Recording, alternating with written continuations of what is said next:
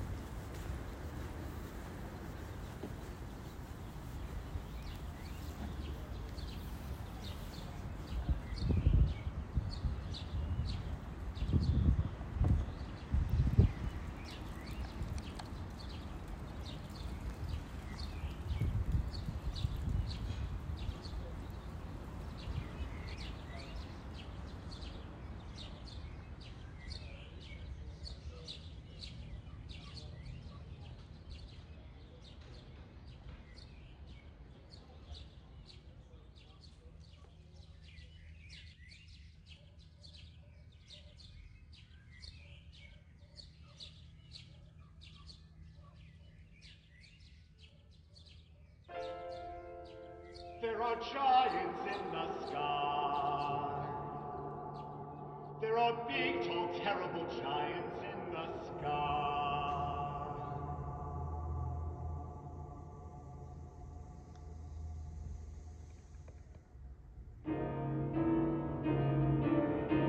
Everybody says don't, everybody says can't, everybody says wait around for miracles.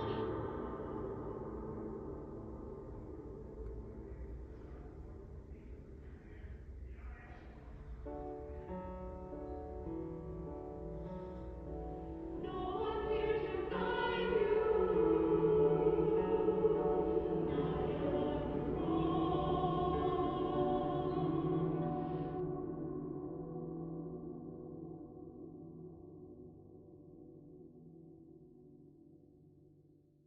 Everything's different.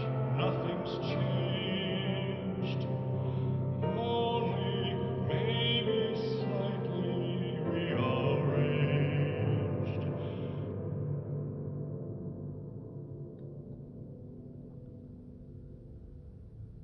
No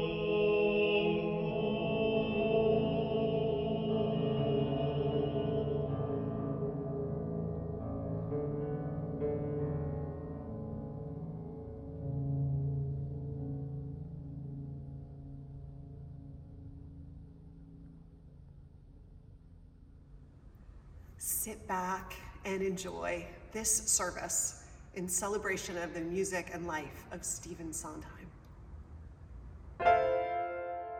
There are giants in the sky.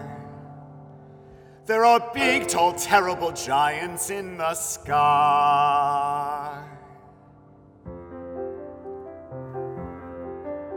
When you're way up high and you look below at the world you've left and the things you know, little more than a glance is enough to show you just how small you are.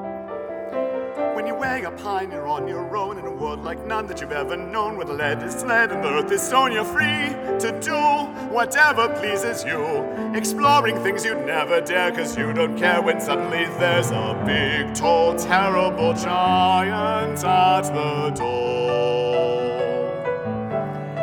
A big, tall, terrible lady giant sweeping the floor.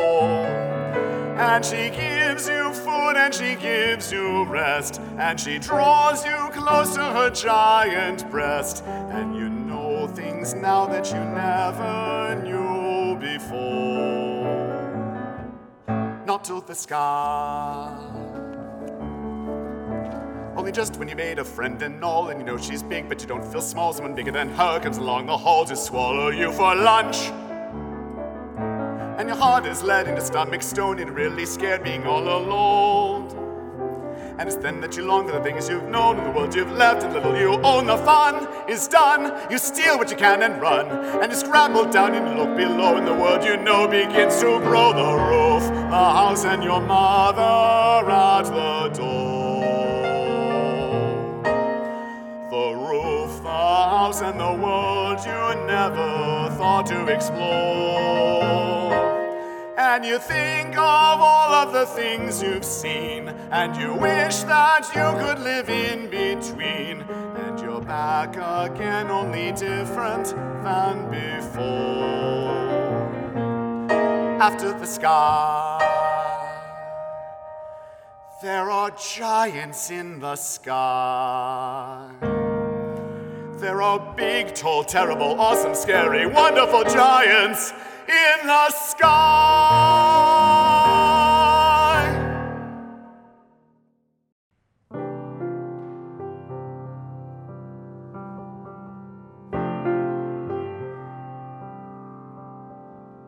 You're always sorry, you're always grateful, you always wondering what might have been. Then she walks in, and still you're sorry, and still you're grateful, and still you wonder, and still you doubt, and she goes out.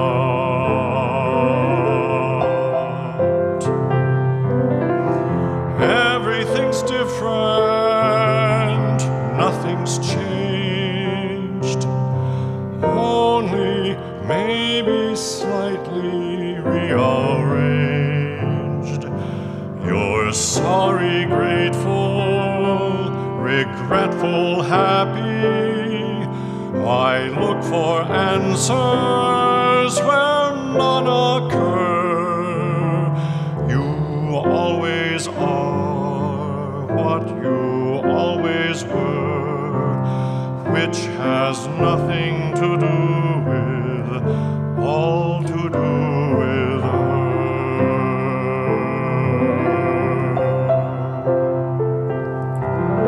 You're always sorry, you're always grateful, you hold her thinking, I'm not alone, you're still alone.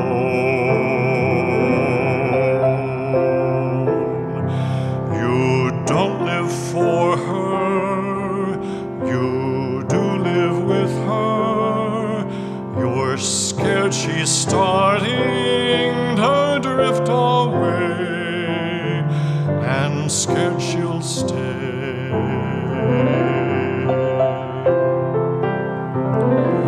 Good things get better, bad get worse. Wait, I think I meant that in reverse. You're sorry, grateful, regretful, happy. Why look for answers where none occur? You always are what what you always were, which has nothing to do with, all to do with her.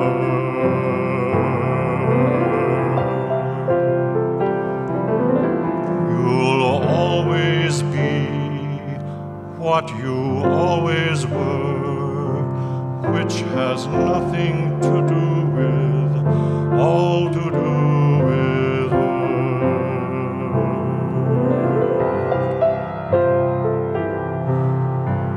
Nothing to do with, all to do with her.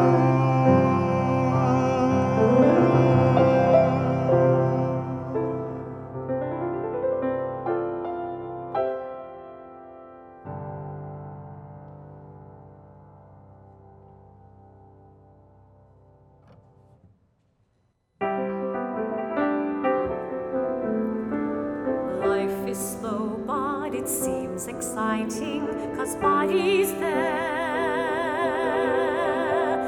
Gourmet cooking and letter writing and knowing body's there. Every morning, don't faint, I tend the flowers. Can you believe it? Every weekend, I paint for umpteen hours. And yes, I miss a lot living like a shardin. No, I haven't got cooks and cars and diamonds. Yes, my clothes are not Paris fashions, but in body's eyes, I'm young, I'm beautiful. In body's eyes, I don't get older. So life is ducky and time goes flying, and I'm so lucky I feel like crying. And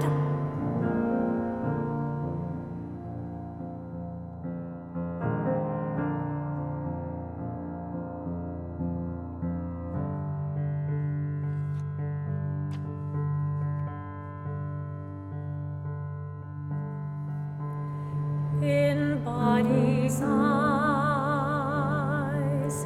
I'm young, I'm beautiful.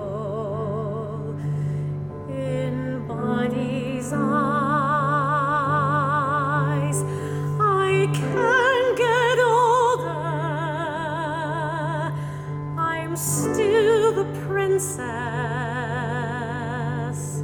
still the prize. In body's eyes, I'm young, I'm beautiful. In body's arms, on body's shoulder, I won't get older. Nothing dies, and all I ever dreamed I'd be,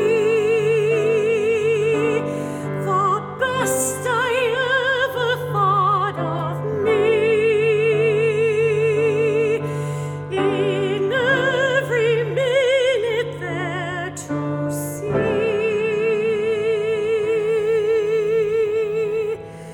In body's eyes.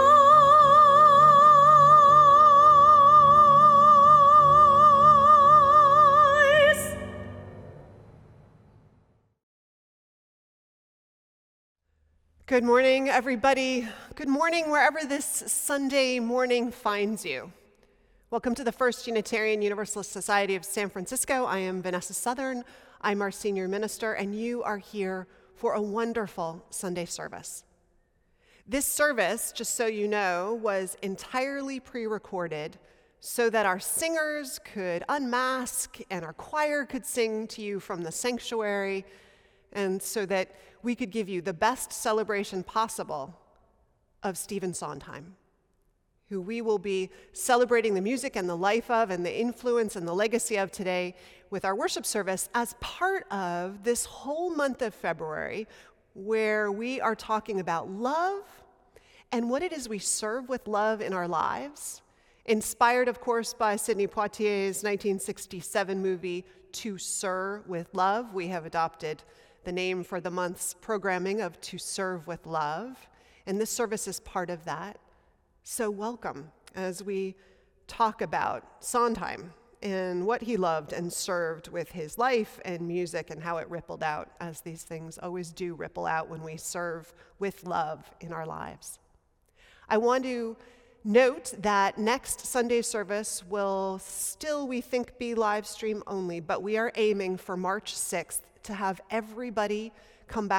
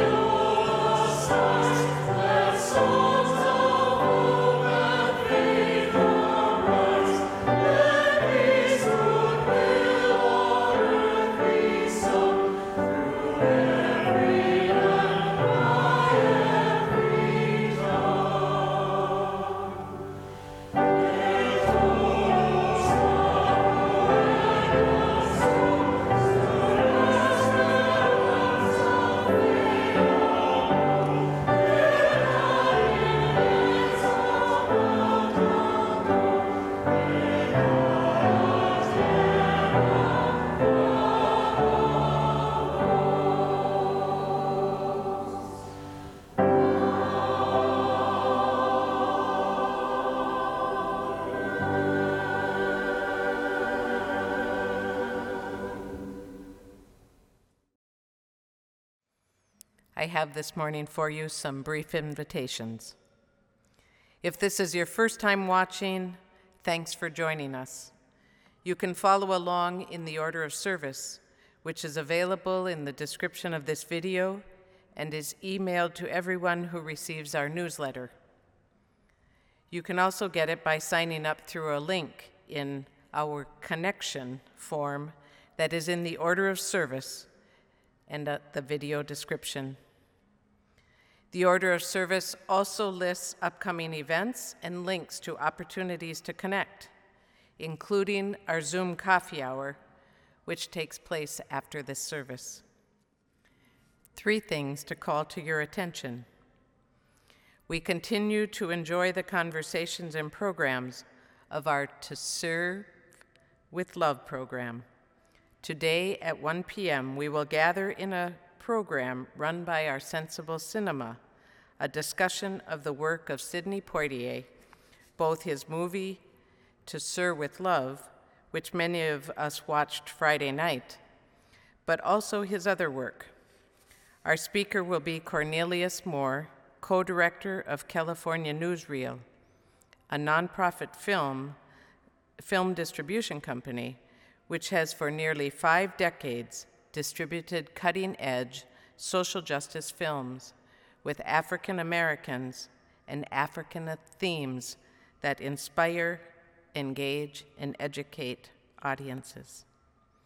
In addition, Mr. Moore is a curator of the African Diaspora Film Club held at the MOAD, the Museum of African Diaspora here in San Francisco. The Zoom link should be in your order of service.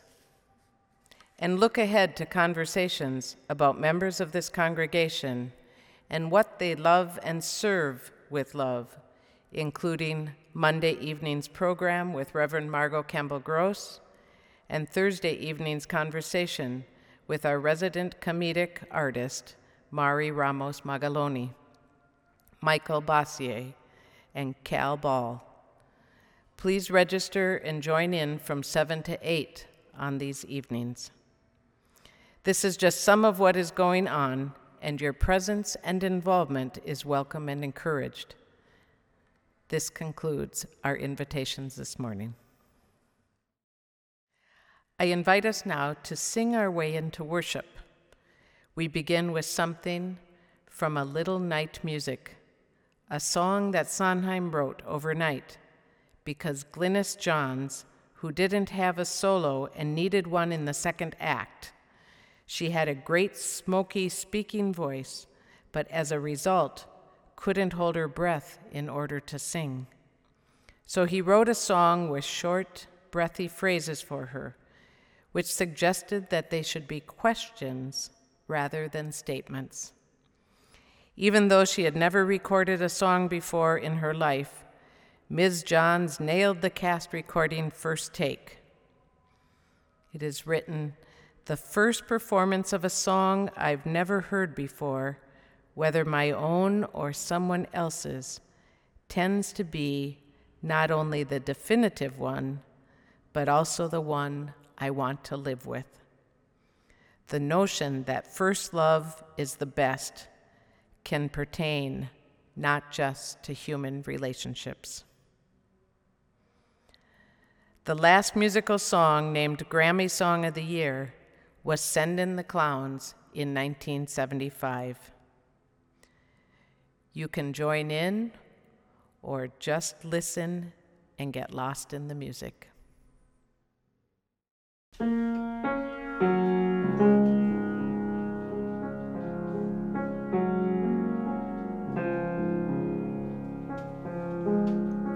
Isn't it rich? Are we a pair? Me here at last on the ground, you in midair. Send in the clowns.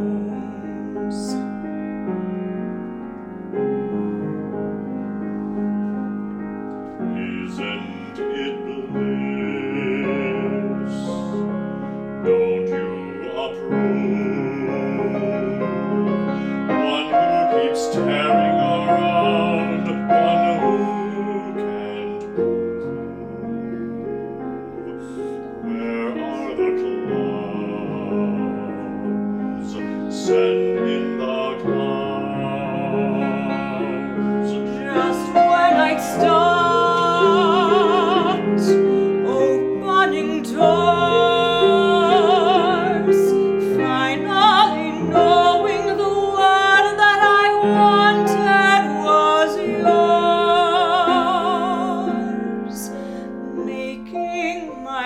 entrance again with my usual flair,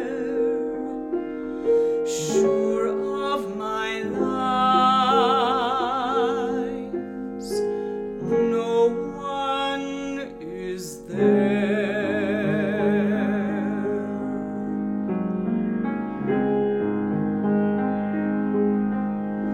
Don't you love farce?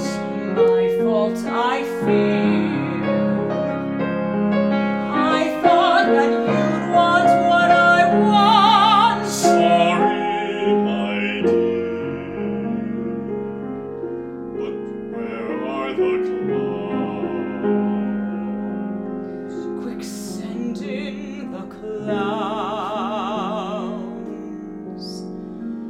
Don't bother,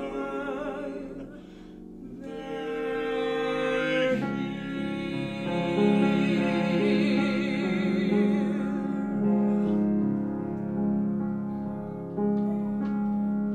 Isn't it rich? Isn't it queer? Losing my timing this late in my career. And where are the clowns? There ought to be clowns.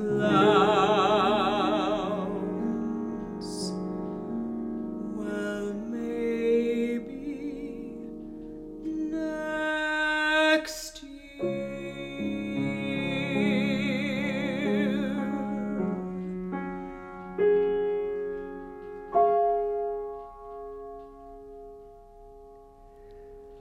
Ironic, isn't it, that our sung breathing meditation this morning was a song written for an artist who had no breath support? But I hope we found some breath support and some grounding in it. This service is a celebration of an artist, composer, lyricist, Stephen Sondheim. He was born in New York City in March of 1930, and he lived until the age of 91, as most of you know, just passing away on November 26th of 2021, this last fall. In that time, he produced 19 major works, but had lots of other works that were unfinished, but also, in a larger sense, left his indelible mark on the face of musical theater. He wrote lyrics and songs for imagined moments in his characters' lives. But for all of us who were present to those performances or listened to the songs, often we knew those moments personally, some of them. And so we recognized the human condition in his words. We recognized our human condition. The songs he wrote then were memorable in more ways than just as a tune you couldn't get out of your head, because it was certainly often that. They were songs that traveled with us. One such person who traveled life with Sondheim was Mark Sumner, our music director. And asking him about it, he told this story of how Sondheim came to be part of his life and music. I was 17 and embarking on my senior year in high school, where I was immersed in music, but not theater in any way. It was all Verdi, Brahms, and Bach, and elitist 20th century repertoire. I studied piano, bassoon, saxophone, arranged choral music, and sang bass baritone. In my small town in Oklahoma, we had the finest choir director and band director. There were many big fish in that big pond in that very small town. One evening, however, I tuned onto TV to the public television channel where they were broadcasting the filming of the cast recording of some musical called Company. The recording that's customarily done after opening weekend ends, before the reviews can kill any show. Here were these incredible singing personalities addressing subject matter you never heard spoken about in Oklahoma, let alone sung about. Who were these people? Who wrote this incredible music? Who was conjuring all these new thoughts in my head? I was gobsmacked. I didn't know immediately what to do other than to get my hands on and memorize this show and begin to imagine a life outside of small town Oklahoma. This creator cracked open a whole other room full of treasures. Eureka! And so a journey to other music and other landscapes of creative life and possibilities opened in one life. And so we find ourselves here in a month focused on love and what we serve with love in our lives, doing a service on Stephen Sondheim. The songs were chosen by Mark, but also by others who wanted to sing one or another song that touched them or has stayed with him. And we'll share as we go a little of the journey to and with and behind each song when we can, and part of the story of their creator, Stephen Sondheim, whose world opened up worlds. Sondheim, whose music and lyrics were the background music and accompaniment to so many moments in so many lives, maybe our own life. The first musical I ever saw was Sondheim's Company. My grandparents took me to a regional production when I was 11. For those who aren't familiar, that's kind of like showing an 11-year-old an episode of Seinfeld. I just didn't get it at all. I was too suburban and far too young to understand that series of musical vignettes depicting a 35-year-old single New Yorker as he grapples with finding a partner while wondering if marriage is worth the trouble. Having a brother 5 years older than me, I frequently got to see media that I wasn't quite ready for. And frankly, watching Star Wars when I was 6 was a lot more fun than watching Company when I was 11. But don't worry, I got unintentional payback. When my grandparents offered to take me to a show to celebrate my high school graduation, I chose Avenue Q. I had heard that it was very funny, and I had not heard that it is far too adult to be a good choice to see with your grandparents. I think we all had a great time, and I personally managed to ignore the awkwardness and focus on the show. Today, I am much more equipped to appreciate Company. I lived for years as a single adult who at times felt doubtful that I would ever be married. Now, I am married. So I can see myself both in the main character, Robert, also known as Bobby, and in the ensemble of married friends of his who round out the cast. The show is tongue-in-cheek and extremely eclectic. It has songs about ladies who lunch, a bride contemplating running away at the altar, and Bobby's married friend appreciating how useful it is to have that one single friend who has so much free time. That's true, by the way. We have a single friend who is always happy to dog sit. Being Alive, the final number of the show, features Bobby pondering his ambivalence about marriage and his fear of the surrender of his self. In the first verse, he sings through his fears with deep disdain. Someone to hold you too close, he sings. Someone to sit in your chair to ruin your sleep. End quote. The second verse depicts Bobby's epiphany. He sings those exact same concerns, but as a request, a wish, as he blows out the candles on his birthday cake. Somebody hold me too close, he sings. Somebody sit in my chair. At some level, this is the genius of Sondheim's humor. We don't get married because we want someone to sit in our chair. And what does it mean to be held too close? But that is what marriage is.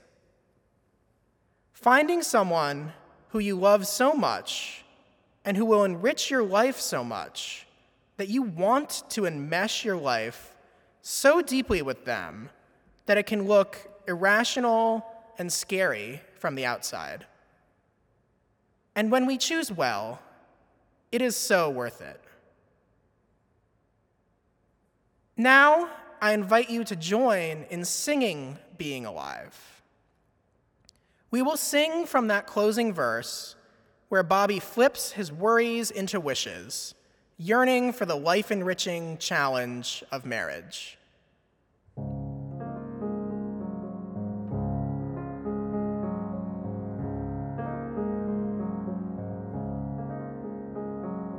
Somebody hold me too close. Somebody hurt me too deep. Somebody sit in my chair and ruin my sleep and make me aware of being alive. Being alive. Somebody need me too much. Somebody know me too well. Somebody pull me up short and put me through hell and give me support for being alive. Make me alive. Make me alive. Make me confused. Mock me with praise. Let me be used.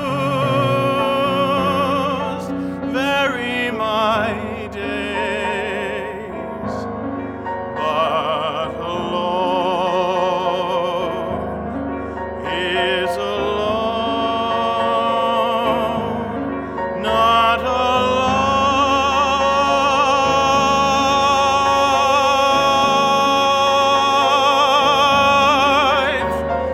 Somebody crowd me with love. Somebody force me to care. Somebody let me come through. I'll always be there, as frightened as you, to help us survive. Being alive.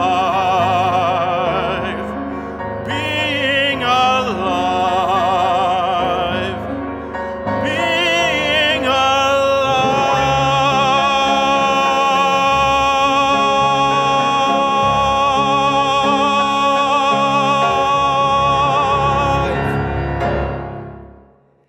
Stephen Sondheim had a difficult relationship with his parents. They divorced when he was a child, and his mother was cruel and mentally unhealthy, once telling him that the thing she regretted most in her life was having him. It was about the time of the divorce, when Stephen was about 10 years old, that he became friends with James Hammerstein. James was the son of lyricist and playwright Oscar Hammerstein II. The elder Hammerstein would become a surrogate father to Stephen, and not surprisingly, a mentor who profoundly influenced the young boy's love of musical theater. In one well-known story, Sondheim writes a musical while in high school, and it's a huge success among his peers.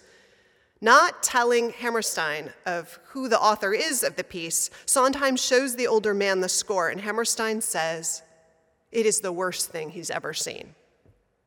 But, he says, "If you want to know why it's terrible, I will tell you."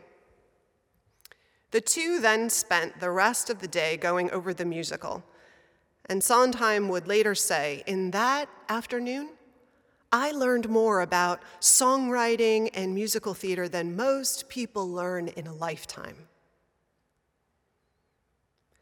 The young artist was also shaped by his time at Williams College, where he attended, attracted by their theater program. His first teacher there was Robert Barrow. Sondheim writes of Barrow's influence, "Barrow made me realize that all my romantic views of art were nonsense. I'd always thought that an angel came down and sat on your shoulder and whispered in your ear, da-da-da-da-dum. It never occurred to me that art was something worked out. And suddenly it was the skies opening up. As soon as you find out what a leading tone is, you think, oh my God. What a diatonic scale is, oh my God. The logic of it. And of course, what that meant to me was, well, I can do that. Because you don't just know it. You think it's a talent. You think you're born with this thing. What I found out and what I believed is that everybody is talented. It's just that some people get it developed and some don't." The next song we'll hear is from Merrily We Roll Along. The musical is an adaptation of a play told about three friends that begins the play at the end of their story, or one end of their story, and works its way back through time. It starts with us seeing songwriter and film producer Frank Shepard at a party in his plush LA home after a big premiere. It begins with Frank basking in fame and sycophantic praise, but divorced, estranged or distanced from his son, whose graduation he has just missed for no apparently good reason. Accused by a good friend, Mary, who's at the party, of selling out his gift for songwriting for commercial success. And the play moves backwards to a point where we see Frank's marriage, and backwards till the play ends with him as a young college graduate, full of promise and hope and ideals. In the song, Not a Day Goes By, Sondheim plays with form. The reprise sung today is sung second in the musical, but written as the complete song. The earlier song, shortened and bitterly sung by Frank's ex-wife in the first act. This song, a second act highlight, is sung in its reprise as Frank and Beth are just married, singing to each other. Mary, Frank's colleague, sits aside alone, singing to herself. The effect of splitting up the words to the three characters adds several dimensions of storytelling not possible in a solo redux. Thusly, the song is used in three ways. First, angrily in the first act, disillusionment as the theme. Second, as a love song full of promise. And in contrast by Mary, the lovelorn destined never to score her guy.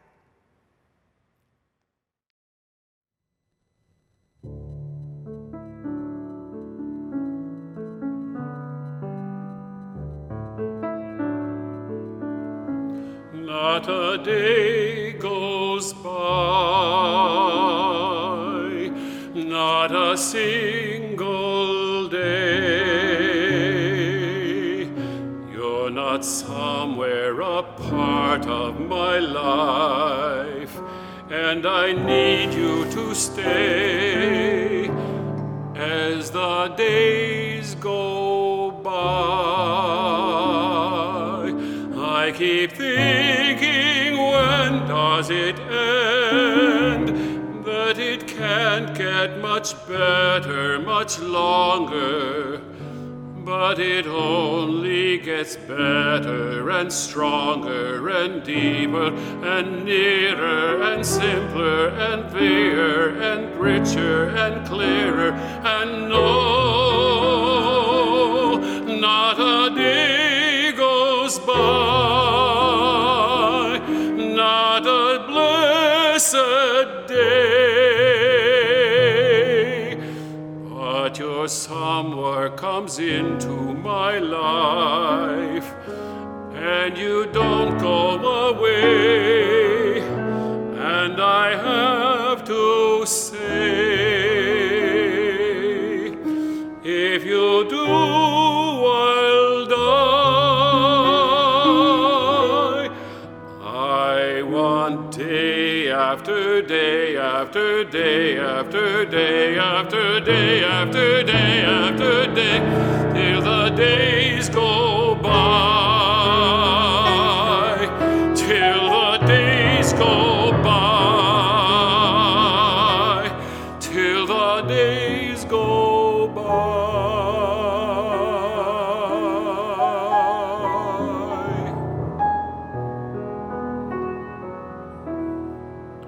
Till the days go by.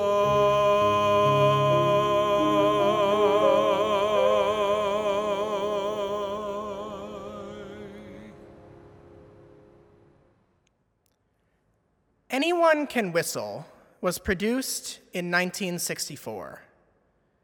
It took 33 backers' auditions to raise the money for the show, longer than the run the show had. The premise was a fanciful story about a small, economically depressed American town whose vino mayoress gets the bright idea of arranging a fake miracle to attract tourists. The tourists arrive, but they become intermixed with the inmates of the local Cookie Jar, a rest home for nonconformists. Farcical complications ensue. Arthur Lawrence, who was a collaborator from West Side Story, and Sondheim share a fondness for whimsy. Anyone Can Whistle was an attempt at socio-political satire in a freewheeling form, perhaps even the first absurdist musical. It exhibits the strengths and dangers of the genre, imagination and cleverness, which too often, instead of enriching each other, draw attention to themselves. Lawrence was also the director of the show, which should have been a red flag. It meant that one vision emerged,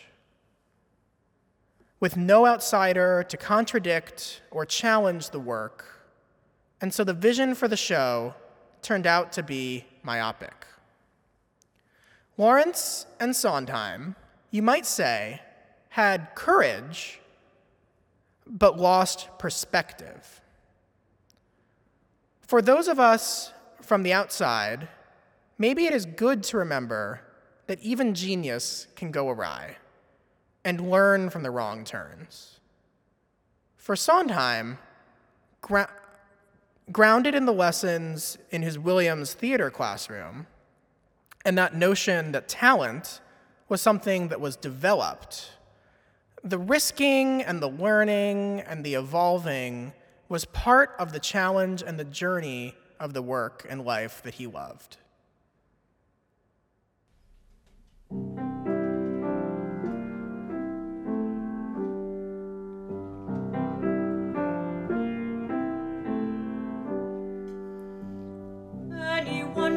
whistle, that's what they say, easy.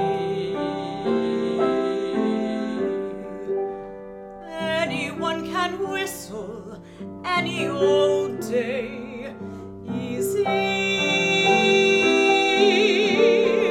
It's all so simple. Relax, let go, let fly. So someone tell me why can't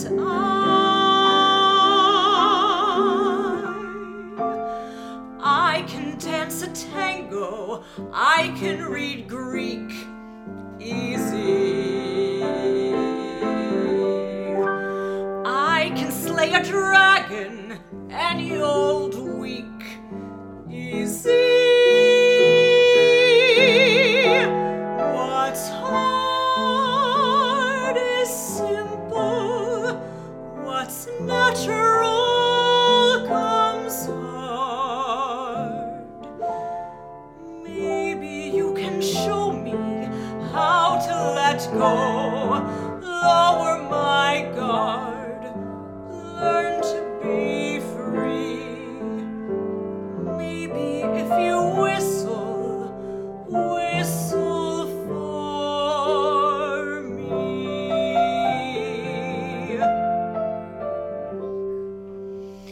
I can slay a dragon any old week, easy. What's hard is simple, what's natural is hard. Maybe you could show me how to let go, lower my guard, learn to be free. Maybe if you whistle, whistle for me.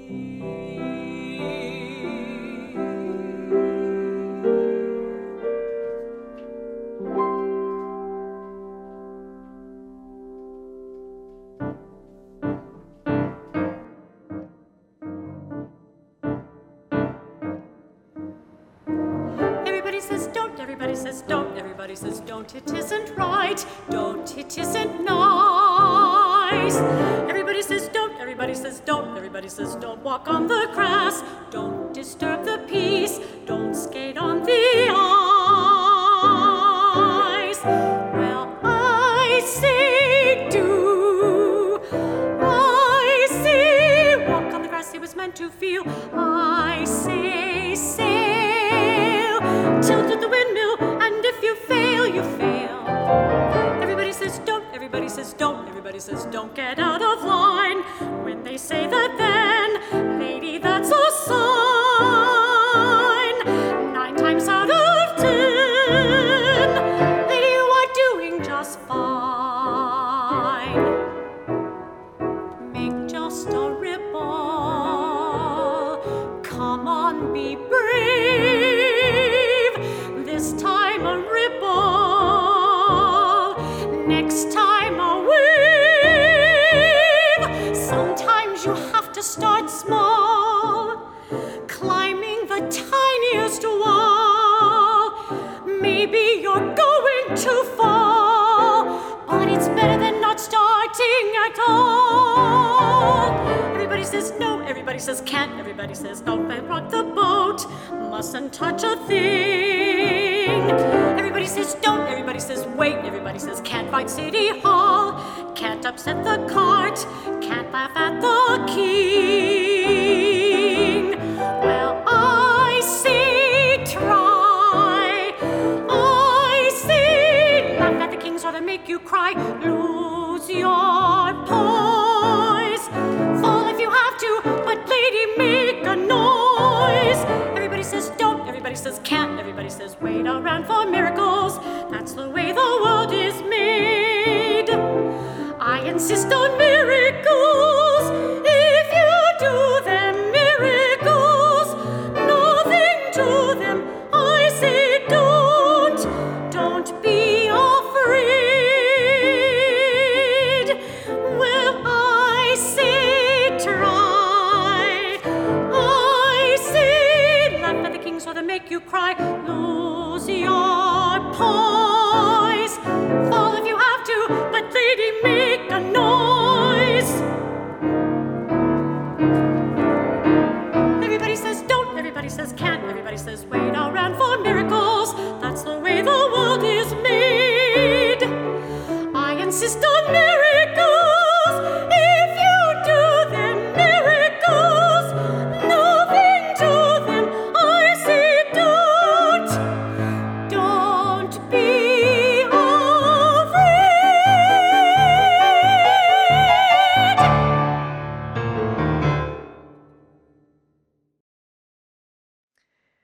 Our offering will now be given and gratefully received for the works and ministries of this congregation. To make a donation on Vanco or using the donate button on our website, please select the offering choice to make your gift. If you are sending a check, please mark in the memo today's date and write offering. And now about the offertory song. Losing My Mind is a homage to Gershwin's The Man I Love. Sondheim once remarked how many of the pleasures of writing is noting how a single small word can change or intensify the emotional tone of what is being said or sung. For example, using the word to instead of and in the last stanza of this song takes Sally a step further into her obsession with Ben and offers a nice example of the subtle powers of the English language. God, Sondheim knew, is in the details. I dim the lights and think about you, spend sleepless nights to think about you. Thank you in advance for your generosity.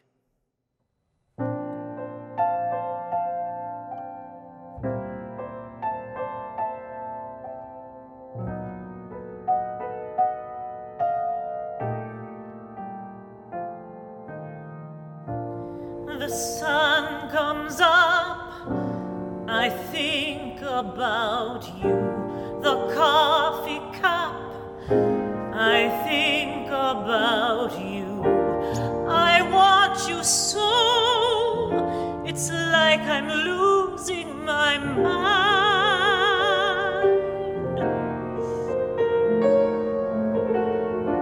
The morning ends, I think about you. I talk to friends, I think about you. And do they know it's like I'm losing my mind?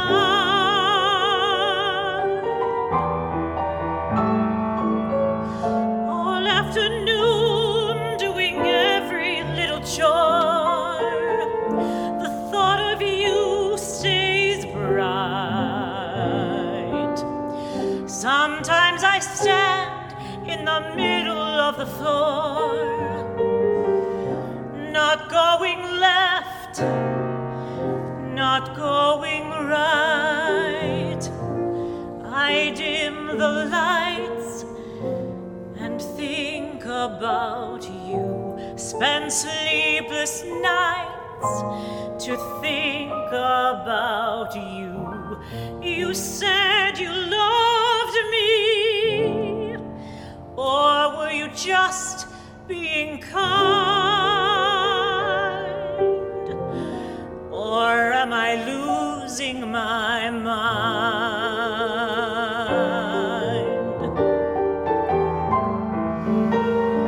All afternoon doing every little chore, the thought of you stays bright. Sometimes I stand in the middle of the floor,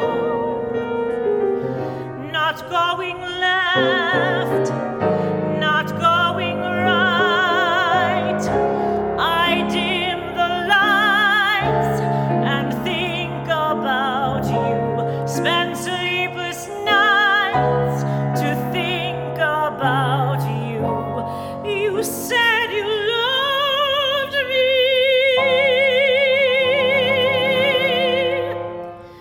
or were you just being kind?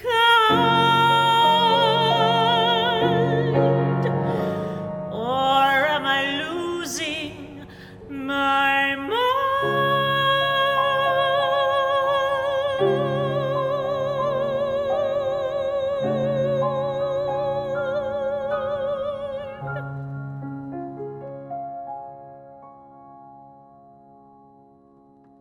What launched Stephen Sondheim was West Side Story, which debuted in 1957 when he was 27 years old.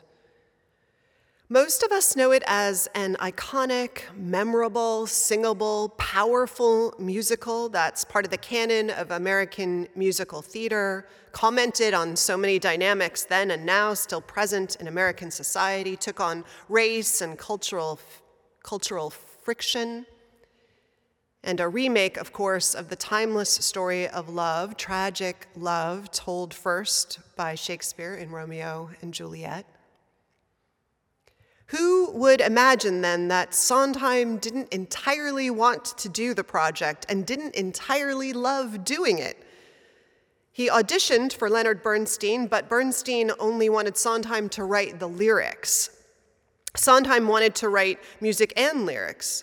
The fact is, and still is, Sondheim would later say, that I enjoy writing music much more than lyrics. So, Sondheim consulted with his mentor, Hammerstein, who said, as Sondheim related in 2008 when he did a video interview with the New York Times, Hammerstein said, "Look, you have a chance to work with very gifted professionals on a show that sounds interesting. And you can always write your own music eventually. My advice would be to take the job." Sondheim would do so, and he would have two regrets after accepting West Side Story. First, that it tagged and then dogged him with the label lyricist. And second, that many of the lyrics for West Side Story suffer from a self-conscious effort to be what Leonard Bernstein would deem poetic, which is to say, the voice in the lyrics wasn't fully Sondheim's. I knew throughout, Sondheim would later say, I was collaborating with someone whose idea of poetic lyric writing was the antithesis of mine. Collaborating with Arthur Laurents, Leonard Bernstein, composer, Jerome Robbins, director, and eventually Harold Prince, producer, what Sondheim learned, his biggest takeaway from working on West Side Story was how much he needed a collaborator. I have to work with someone who can help me out of the writing holes, someone to feed me suggestions, someone I can feed in return. To be part of a collaboration is to be part of a family. And absent parents, a kid who grew up without any sense of family, every new show provides me with one. It may be temporary family, but it always gives me a solid sense of belonging to something outside of myself. Sondheim would go on to create great music, always out of this generative collaboration, though the partners in it would vary. They included people like Harold Prince and James Lapine. Both of the songs we are about to hear are love songs, but different. The first from West Side Story is about the love, the only true love, strong and steadfast, but which ends tragically. The second song from Company by Bobby, again, is when he's caught up in this moment of seeing all of love's possibilities as it exists in all of his friends, girlfriends, and wives, but without any reality of it in his own life. It's a song, though, that ends in a more hopeful place. Both are not love songs, then, that center in ideals, or shiny happy endings, or simplified truths. Sondheim almost always prefers to depict life in this way, connecting in real ways to the real experience of the human condition and situation. One only has to go back to his childhood to have a clue as to why any romanticized, simplified, mythologized vision of love in particular might not feel so honest to him or healing. And music might be a chance, among other things, for honesty.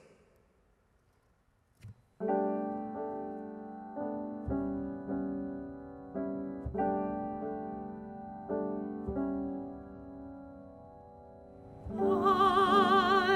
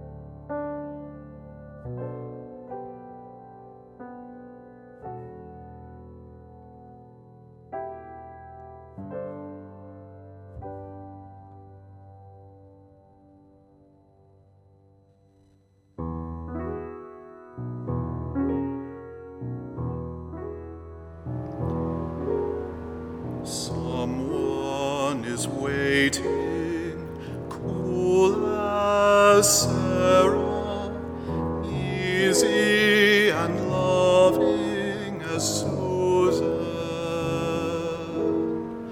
Jenny, someone is waiting, warm as Susan, frantic and touching as Amy. Joanne, would I know her even if I met her? Have I missed her? Did I let her go? A Susan sort of Sarah, a Jenny-ish Joanne. Wait for me, I'm ready now. I'll find you if I can.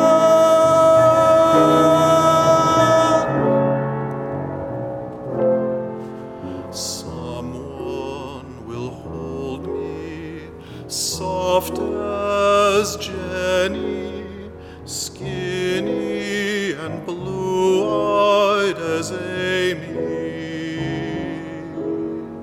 Susan, someone will wake me, sweet as Amy, tender and foolish as Sarah.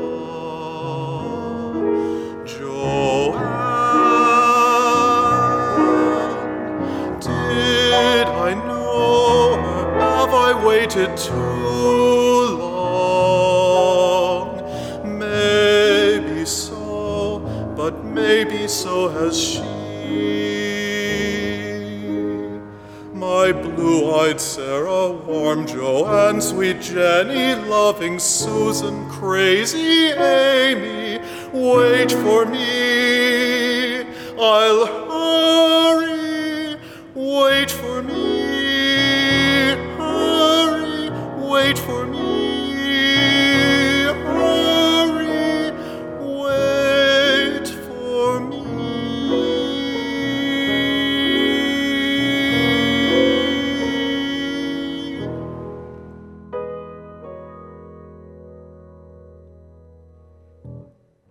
It's always interesting to read about the life and some of the behind the scenes of a person whose work you admire.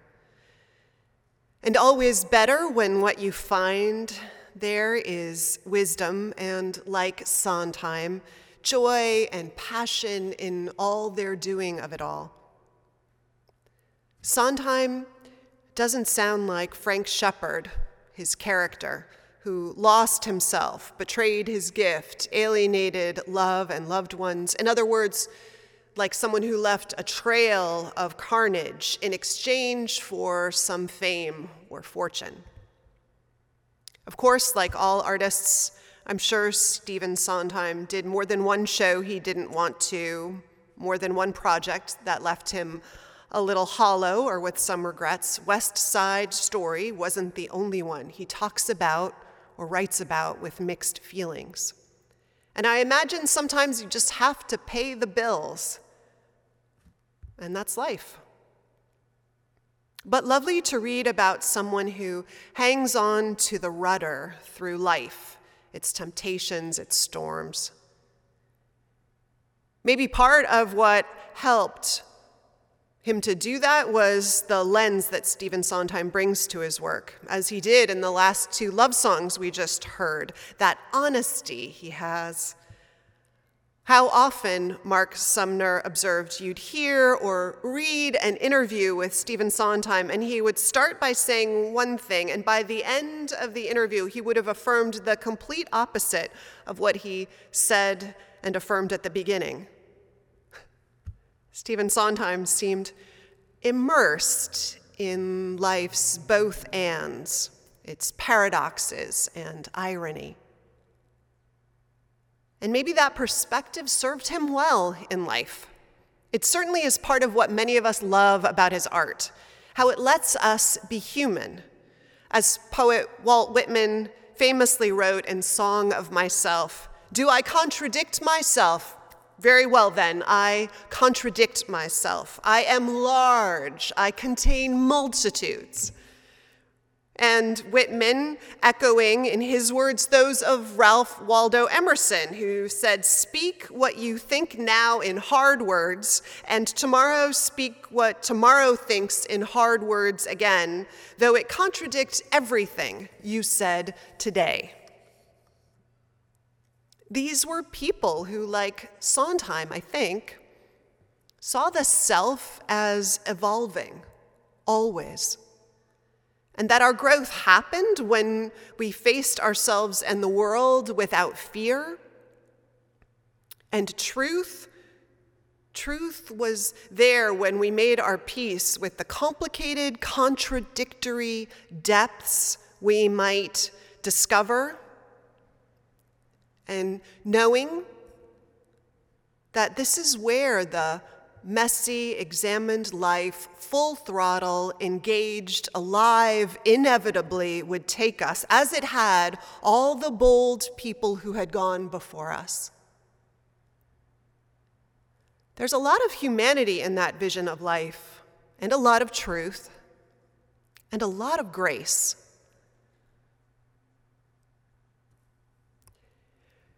So maybe not surprising that for a man for whom life was never simple, never easy, never predictable, at least not for long, that when it came time to tell a fairy tale, that too was going to be complicated and layered.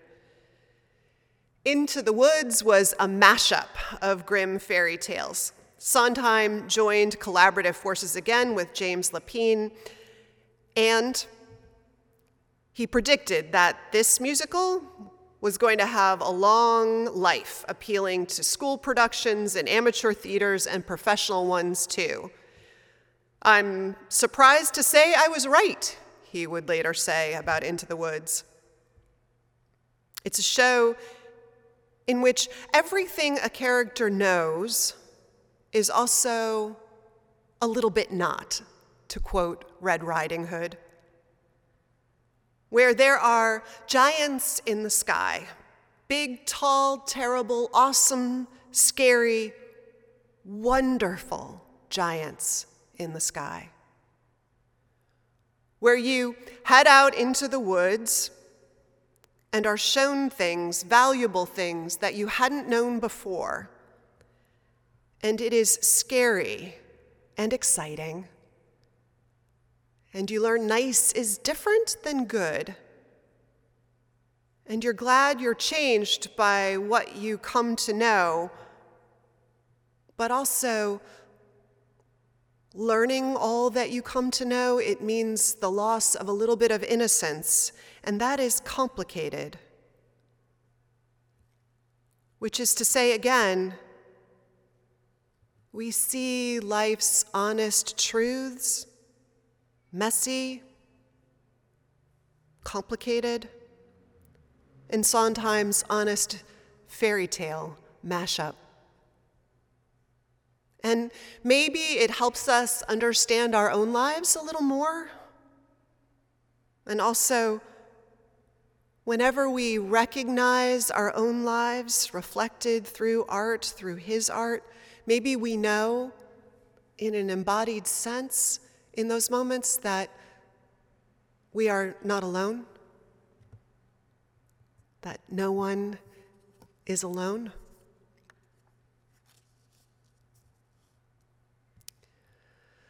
St. Augustine said, "He who sings prays twice." So let's bring today's service toward its close with a prayer, which is to say, let's sing. I invite you to sing another memorable and true song from Into the Woods, "Children Will Listen."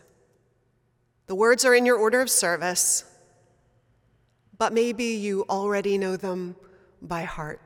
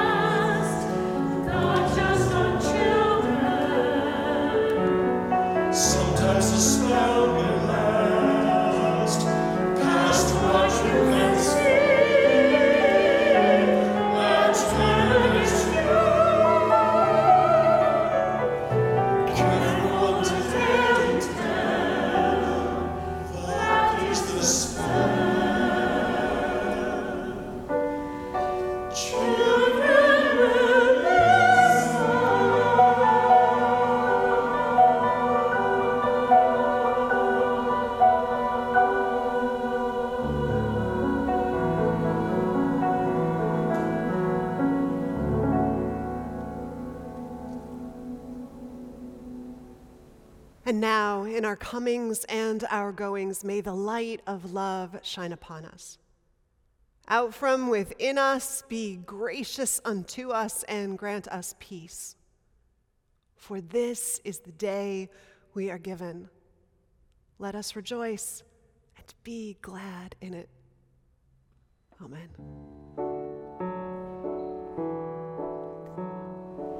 No one here to guide you.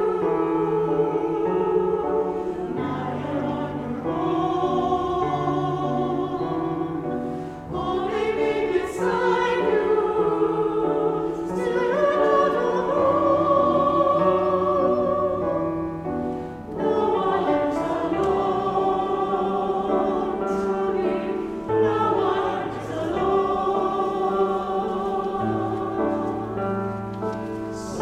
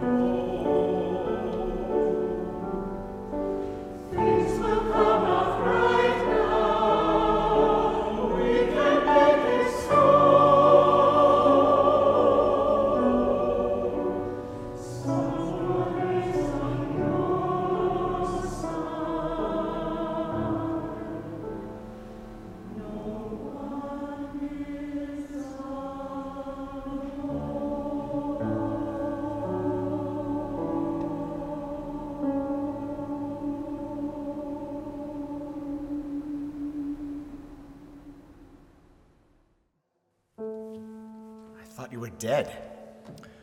Not completely. Are we ever? As far as I'm concerned, you are. Is that true? It's because of you that all of this has happened.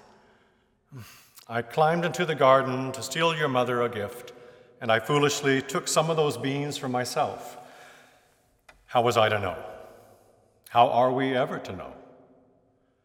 Then she died, I ran away from my guilt, and now aren't you doing the same thing? No. Aren't you running away?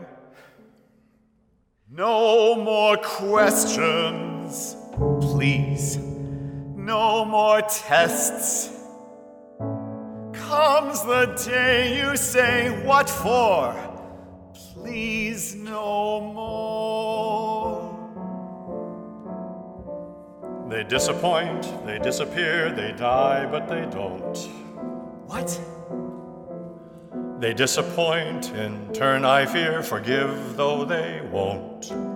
No more riddles. No more jests. No more curses you can't undo, left by fathers you never knew. No more quests. No more feelings. Time to shut the door. Just no more.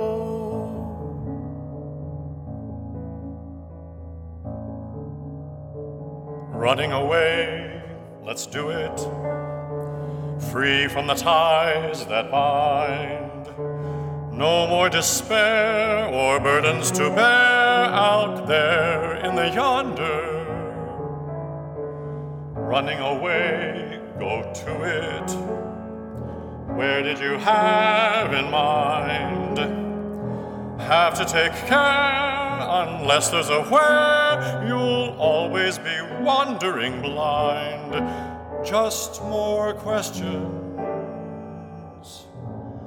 different kind. Where are we to go? Where are we ever to go?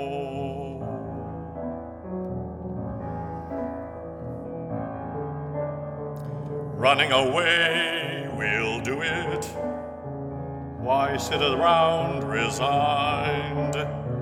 Trouble is, son, the farther you run, the more you feel undefined. For what you have left undone, and more, what you've left behind. We disappoint, we leave a mess, we die, but we don't. We disappoint in turn, I guess, forget though we won't. Like father, like son.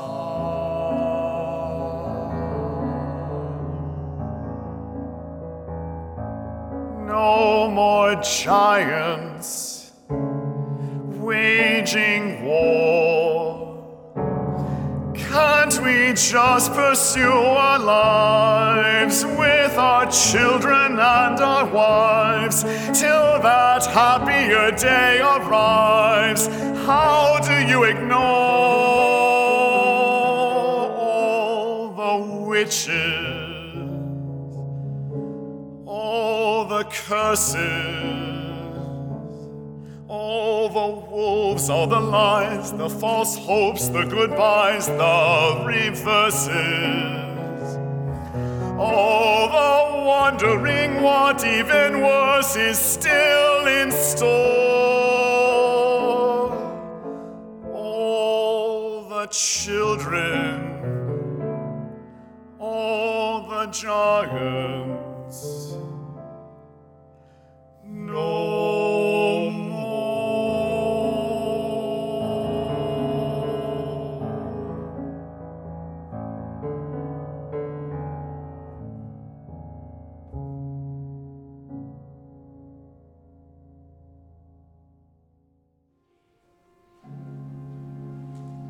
The work of this church in the world is realized through the generous financial support of all who call this place home. Along with the gifts and time and talent, ours is a shared ministry. You have a role to play here.